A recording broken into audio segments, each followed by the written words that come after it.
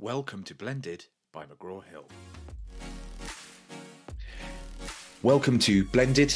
I'm your host, Wes Hallam, and today joining me on the podcast is Dr. Peter Wolstencroft, who is from the Liverpool Business School. He's an author of a title for us, Achieving Teaching Excellence, Developing Your TEF Profile and Beyond. And today we're going to be talking a little bit about how the face of teaching has changed, what the current challenges are, and what we can do about higher education at the moment. So, Peter, thanks very much for joining us today. Hope you're all right. Thank you very much, Wes. Delighted to be here. Oh, excellent. So I just wanted to jump in really to begin with, to kind of go and have a look at, we were talking a little bit before we started recording about the challenge at the moment around attendance, around students not really attending in the way that we would expect them to. I think you mentioned sort of, 35% of students attending, and other institutions that we talk to having, much lower rates of that. What do you think what do you think is causing that, and what do you think can be done about it? Well, it's an absolutely massive issue. I mean, if you compare it to pre-pandemic, we're down about 20-25% comfortably, and probably more in a lot of the programs. And as you say, I think this is a sector-wide issue. My gut feeling is that people just got out of the habit of attending, and what once pushed them into attending, the opportunity to see friends, the opportunity to actually have that physical interaction in classrooms, is no longer something that is a pull. And for the sector, that's a massive challenge. We need to find the ways in which we can give students the reason to attend, and actually just start telling them to come and sit in a lecture theatre for an hour with 200 other people listening to somebody speak just won't do it anymore. So I think for me, we've got to explore alternatives to the traditional models. What sort of alternatives do you think that could be? What form could that take? I'm a great believer in the idea that our student body aren't just one homogenous group. And I think sometimes, and in the past, and frankly, because we've got so many students, I mean, we've got 5,000 within Liverpool Business School, and we're probably a medium-sized business school. There are much bigger ones than us. Because of the size, we tend to try to look for easy routes. We try to look for solutions, and actually putting lectures in place and then putting maybe an hour tutorial afterwards in place is an easy way logistically, but it doesn't work. For me, it's treating each group as a heterogeneous group. I always like the idea of giving the program leader, course director, whatever we call them, a 3-hour or 4-hour slot, and say, this is the slot. What can you do that will engage with the students? So rather than me saying, this is your timetable, they are saying, this is the timetable we want. I know other business schools have done this with great success, and it's something we're trying to move forward. It does present logistical problems. Timetabling really don't like me when I suggest these things, but from a student point of view, it means that for, as example, HRM, you can actually set up practical demonstrations, you can go for educational visits, and of course you can do tutorials and seminars when needed, but you're not tied to one aspect, not tied to one approach. So the key thing is flexibility and getting that pull for students rather than just telling them this is what you're doing. I think that's a really interesting idea. A lot of the times when sort of I've been out and talking with academics, they can often feel a little bit limited by how much they can innovate and develop and do things differently within a school or within a program, because they have this quite prescriptive, 2 hours of lectures, 2 hours of seminars, and that's all that they're able to do. And there's still a big requirement on getting through a certain amount of content, a certain amount of topics, things like that. And as you said, that sort of lecture seminar model works well from a logistical standpoint, but it does. I often see, a lot of lectures get reduced down to knowledge transfer, to just telling people what they need to know, as opposed to, as you say, in HRM, applying that or seeing how that actually works. But yeah, the I can imagine the logistical challenges of giving people that freedom can cause a few headaches. But I guess, do you see that where you've kind of tried to introduce that and doing that process? Have the students responded well to that? Is that something that you've seen? It's a challenge. It really is a challenge, both logistically and with students. And what we've done, which I think has worked well, is manage the transition from school or college to university. I think there's this assumption that when they come to university, they're almost sort of fully formed sort of adults, and yet 6 weeks previously they were at their school doing their A levels. So actually, managing that transition is absolutely key. You said a couple of things which really resonated. First of all, that knowledge transfer. And actually, that in many ways is what they've been used to in schools. Everything is geared towards the final exam or the final assessment. And the expectation is that the teacher is this purveyor of knowledge. And of course, they come to university, and the first thing they learn is that there's no actual answers to questions. They've got to do it themselves, and it's really tough for them to manage. So what we've done is we've made sure that our induction is not just a few days, not just a week, but is an ongoing process.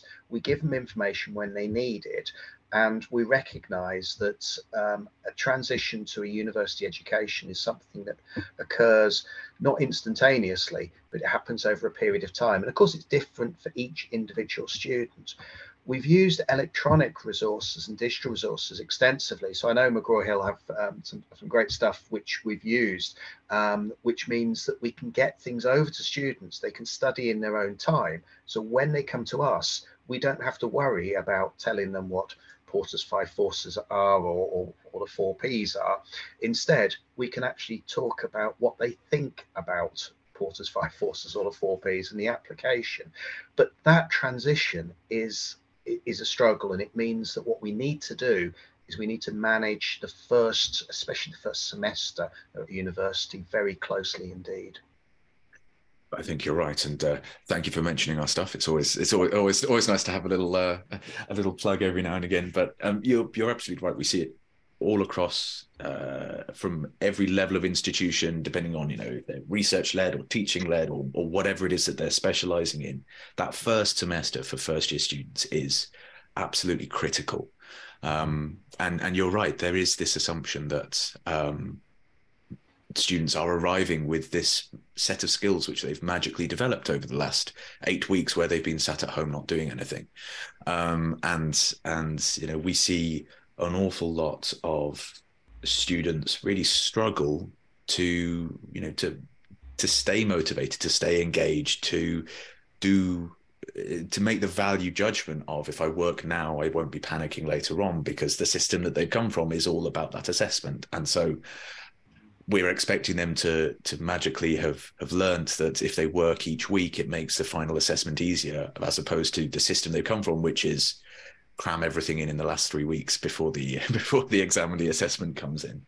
Actually, I kind of wanted to pick you up on that, because that transitionary piece is a really interesting point for all students, and particularly for institutions, about how they manage that.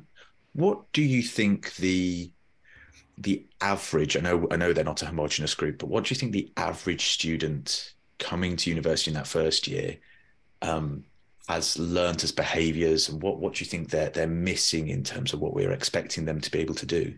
Oh, it's a really good question, and it's as you say, it's a really difficult one to answer, simply because they're not this homogenous group. But for me, the key thing is that they've been used to a very passive approach to learning, and we've been really establishing closer links with local schools and local colleges to understand further how they're taught and what we're dealing with, really, and it's working really well. But it does produce some problems, in that the average student is somebody who's coming to us having been successful at their previous assessments, so knows what works. And what works, as you say, is in general waiting till the last moment. And I speak I speak as somebody who does need pressure to sort of to perform at my best, and I do need a deadline myself, so I can actually understand where they're coming from. But clearly, for especially our longer portfolio pieces, you need to be on it right from the start and all the way through to the final assessment. So it is something which requires a culture change. And for us, what we need to do is we need to unpick those previous habits, try to somehow keep the good ones, but overlay the new ones into their psyche. And it is a real challenge. And I think I come back to the point that actually each individual program has a different way of doing things. So for us as a senior leadership team, one of the problems is that it used to be easy. You'd put a model in place, say, use that, and we know it will get really good results and the students will be happy. Since the pandemic, there's no such thing as a model. There is only individual approaches. And we talk a lot about the student experience and the student journey. And whereas before you'd map the student journey throughout Liverpool Business School, now you're mapping an individual student journey. And that creates great challenges for academics, because they can't just do what's worked in the past because the students are so different. You're picking up on something quite fundamental. I think that I've had this sort of question raised a few times, in that we saw during the pandemic was a huge period of flux, and there was a huge amount of innovation and emergency development. I think it really accelerated a lot of the plans that some people already had of moving things online, being digital, being flipped, like all of the various buzzwords that went around at the time of, oh my God, how do we actually deliver these courses? And we then and one of the things we've seen quite commonly happen, particularly in the past year, is almost a step back for quite a few institutions. Of the pandemic's over, I no longer need to be doing all of these things and all of that stuff. And as you said, what worked in the past is comforting. It feels it's safe, it's proven, and the assumption is that it will work again. But as you said, the students are coming through completely differently now, and what worked in the past, the students have got nothing to snap back to. The only education system really that they've learned is this new one. And so we're seeing some people trying to revert back to that kind of lecture seminar format of talking, the chalk and talk mentality. But how effective that is at engaging students, how good that is for the student experience, I'm not sure. No, I'm not sure either. And I think one issue that we haven't touched on yet is that this requires a sea change in the approach for academics. It's not just for students. I've been doing this for many years, and I think this is the biggest challenge and the biggest opportunity I've seen in over 25 years, really. The sector in many ways is traditionally extremely conservative for me, with a small c. In that we don't like change. I'm sure there are people who are using the same notes to teach microeconomics that they've been using for the last however many years. And the pandemic did shake things up. And I think the idea of going back to what they viewed as normal is something that cannot actually happen. So it requires a degree of thought. One of the issues that we're talking about at the moment is the introduction of virtual reality and augmented reality. And this has the opportunity to be a complete game changer in higher education. I mean, the possibilities are incredible, and it's just something that we know engages students. We know that they enjoy it. We know that this has the possibilities of creating a really positive experience, but it's something that requires academics to buy into something which is a leap into the unknown. And I think it's not just students we need to think about, it's members of staff as well, and we need to make sure that they're supported and that they can see why we're doing this rather than the fact that we are doing this. Yeah, you're totally right. I guess that's part of the the joy of the system that you're introducing around that freedom to organize the course delivery in a more kind of holistic way. I've seen some really good examples of introducing things like VR and AR on a sports science course actually down in Swansea, where they use it for physios to get an understanding of how the muscles overlap with each other in the body, because you never get to see that otherwise. And they get the students to have their VR sets on, and it's part of their assessment of how do the four muscles of the quadriceps actually overlap with each other and how to do that. And that's a hugely engaging thing for them to do. But again, the instructor there is very committed to that innovation, to driving those things forwards and keeping those students engaged. I wanted to actually touch a little bit on that,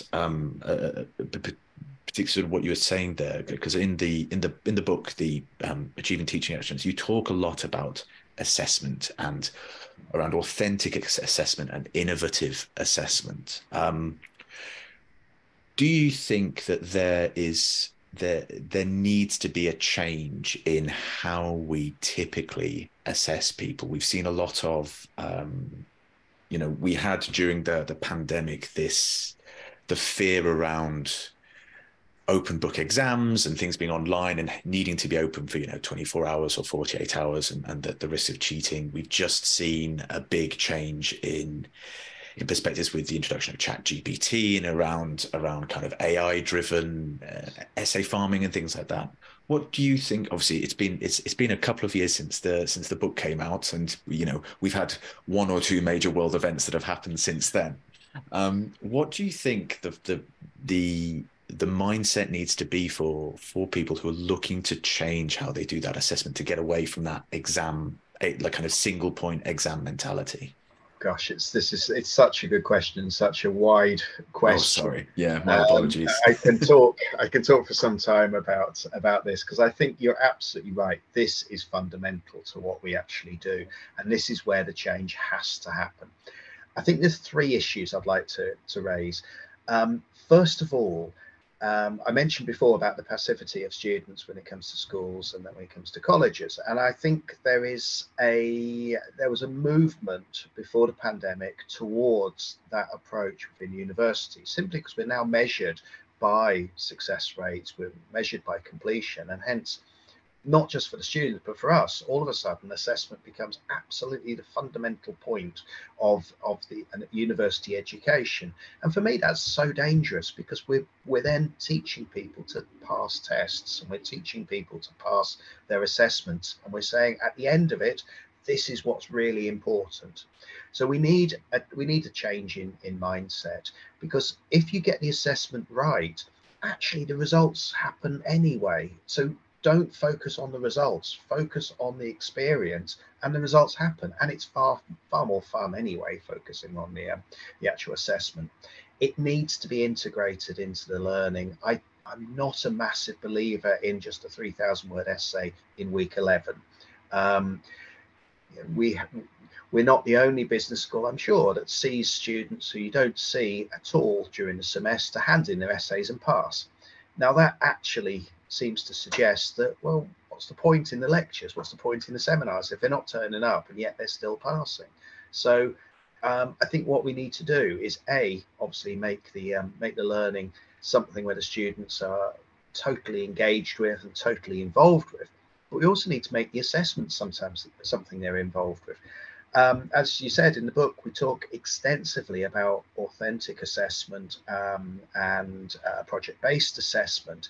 And again, it's so important, because we are not just doing education for the sake of education. We're preparing students for the world of work, for life in general. And hence, if they've worked with local companies, so we've got the business clinic where we work with local companies. We do assessments based on the needs of organizations in the Greater Liverpool area. And students can actually see what it's like in the real world.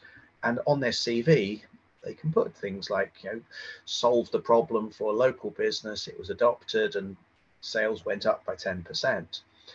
But it also means that students can see what's the purpose of the learning, and the purpose of the learning is not to pass an essay. The purpose of the learning is to apply it, to learn, to adapt, to have all of those key skills that get us ready for the rest of our lives.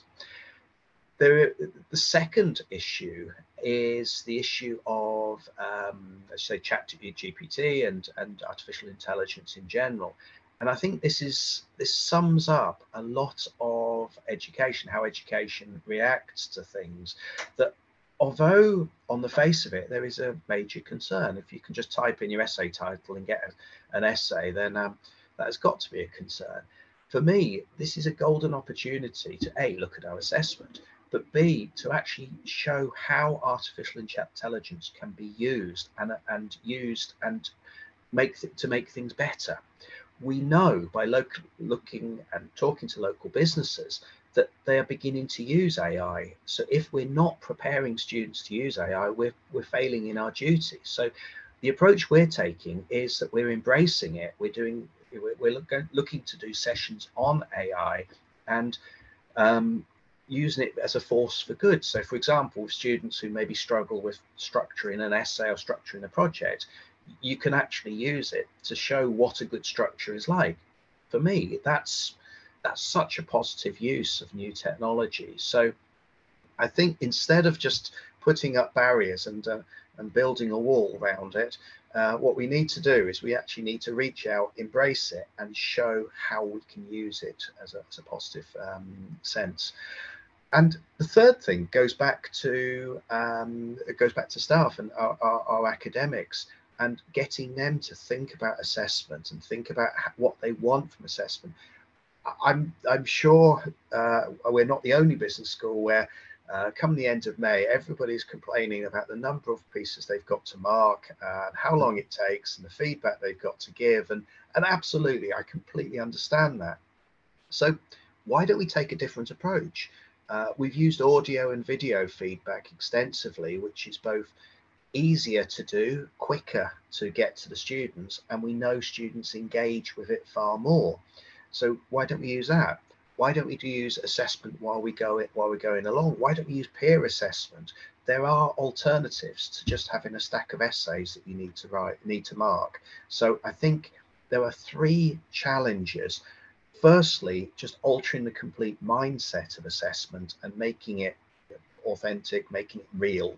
Secondly, embracing new technology. And thirdly, looking to see how we can lighten the load on academics.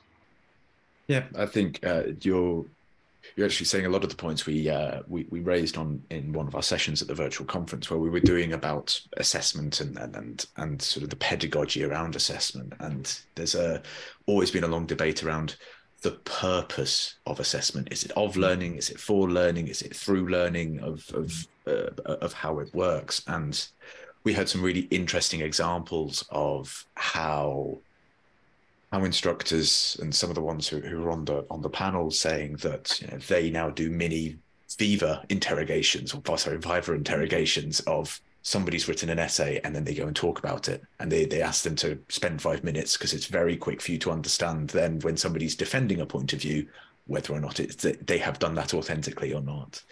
And we had some other examples of one of the panelists offers consultancy sessions for group work, where he comes in as a consultant and will come and give some advice, and that's throughout the period of a course.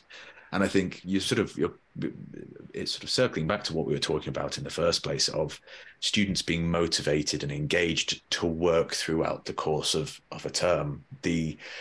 If we stay in the mindset of we'll have an essay at the end of the term or we'll have an exam, then we're expecting students to make a change when the institution isn't making that change itself. And this is all about meeting halfway. Yes, the behaviors of students have changed, I think, over the last 5-10 years, but also we need to change to meet them halfway. We can't expect them to completely disregard everything that they've been doing so far and suddenly move into a new system. And that first year of embedding in those good practices and good behaviors in the students becomes so important. Yeah, no, absolutely. And I think it's key. It's been it's been an incredible change in the last few years. I mean, just so rapid. You know, there's issues, for example, with the social lives of students. That before you'd have a freshers week where everybody would go, you know, stereotype a little bit, but people would go down the pub and meet that way. And now we're finding that students come into class and then go home, and there's no social interaction, no face-to-face social interaction. So actually trying to create that sort of sense of community and trying to create the sense of what the program is all about and what we want our graduates to be like after completing their programs is far more of a challenge, because there's less engagement in the process. They have lives outside, and in many ways I completely understand this. The majority of our students are local. The majority have part-time jobs that they go to. And of course, socializing has changed to be sometimes a more online activity, and I think we need to change to deal with this. You know, there's two ways of dealing with change: either deny it's happening or embrace it. And I think for too long we've denied the change. And instead, we need to look at it and say, this is what our students are like now. How can we make sure that they have a positive experience, make sure that they get the benefit of a really positive higher education experience? And that does mean making some fairly fundamental shifts in approach and attitudes. You are completely right. It reminds me of one of the other guests on this podcast, Alex Jones down at Exeter. I was talking to him a while ago, and he said that it's amazing how academic institutions as research bodies are innovative. They're on the cutting edge. They are pushing the boundaries of what's possible and what's known. And yet, often when they look at the teaching side of what they're doing, there is, as you said, there is a real hesitancy around change, around big structural, fundamental change. And if we can get those things to be slightly closer together, that's, you know, I do feel as though a lot of the organizational structures in institutions, they tend to limit that kind of innovation until you get a management team who are in there that say, we are going to drive this change. We want to see change come forward. Yeah, absolutely. And I think, you know, I always feel very, very lucky to work within Liverpool Business School, where the management team and senior leaders are allow you that freedom to try things. And I think it's something we try to do. We try to take out that fear of failure. And there is a concern at the moment that we are moving towards a more metric-driven environment where we have to hit particular targets. And the problem with having to hit particular targets is it's very easy to play it safe and just go, right, we need 90% to pass this particular program. Right, we need to make sure the assessment is geared so 90% pass. And actually, that's completely the wrong way of doing things. My background's in further education, and we went through this metrification some years ago, and everybody leaped to that conclusion at the start about, oh, we just need to make sure that they pass. And of course, after a while, you realize, no, you do a fantastic job, then people do pass and people do really great things. And it's far more positive experience for everybody. And for me, it's all about taking the fear of failure out for academics. You know, I not everything we do will be a success. And actually, what we need to be aware of is that if an academic tries something brand new and it's a complete disaster, then we need to learn from it, and we don't need to just point the finger and say, right, you've messed up. We need to, you're in trouble now. You know, we learn from our mistakes, and it's taking that fear of failure away from people that is absolutely crucial. That's a very good point, and I think that will be the point where we leave this session. Otherwise, I will talk to you all day, and it's a real risk. But I think your insights there have been really fascinating to look at, particularly with your experience in looking at how teaching, that sort of teaching framework shapes shapes what academics do and how students interact with that is really, really interesting. So I guess the only thing for me to say here is thank you so much for joining me today. My guest was Dr. Peter Wolstencroft, who is at the Liverpool Business School and is the author of Achieving Teaching Excellence, Developing Your TEF Profile and Beyond. So Peter, thank you so much for being here. Oh, thank you so much for having me, Wes. Really enjoyed it as ever. That's all we have time for today. Thanks to my guests for sharing their perspectives with us and for giving us an insight into their world. If you'd like to learn more about what McGraw-Hill can do for you, please visit mheducation.co.uk. Links are all in the show notes. If you've got something to say and would like to get involved in an episode of Blended, please get in touch with us too. Until next time, I've been Wes, and this was Blended.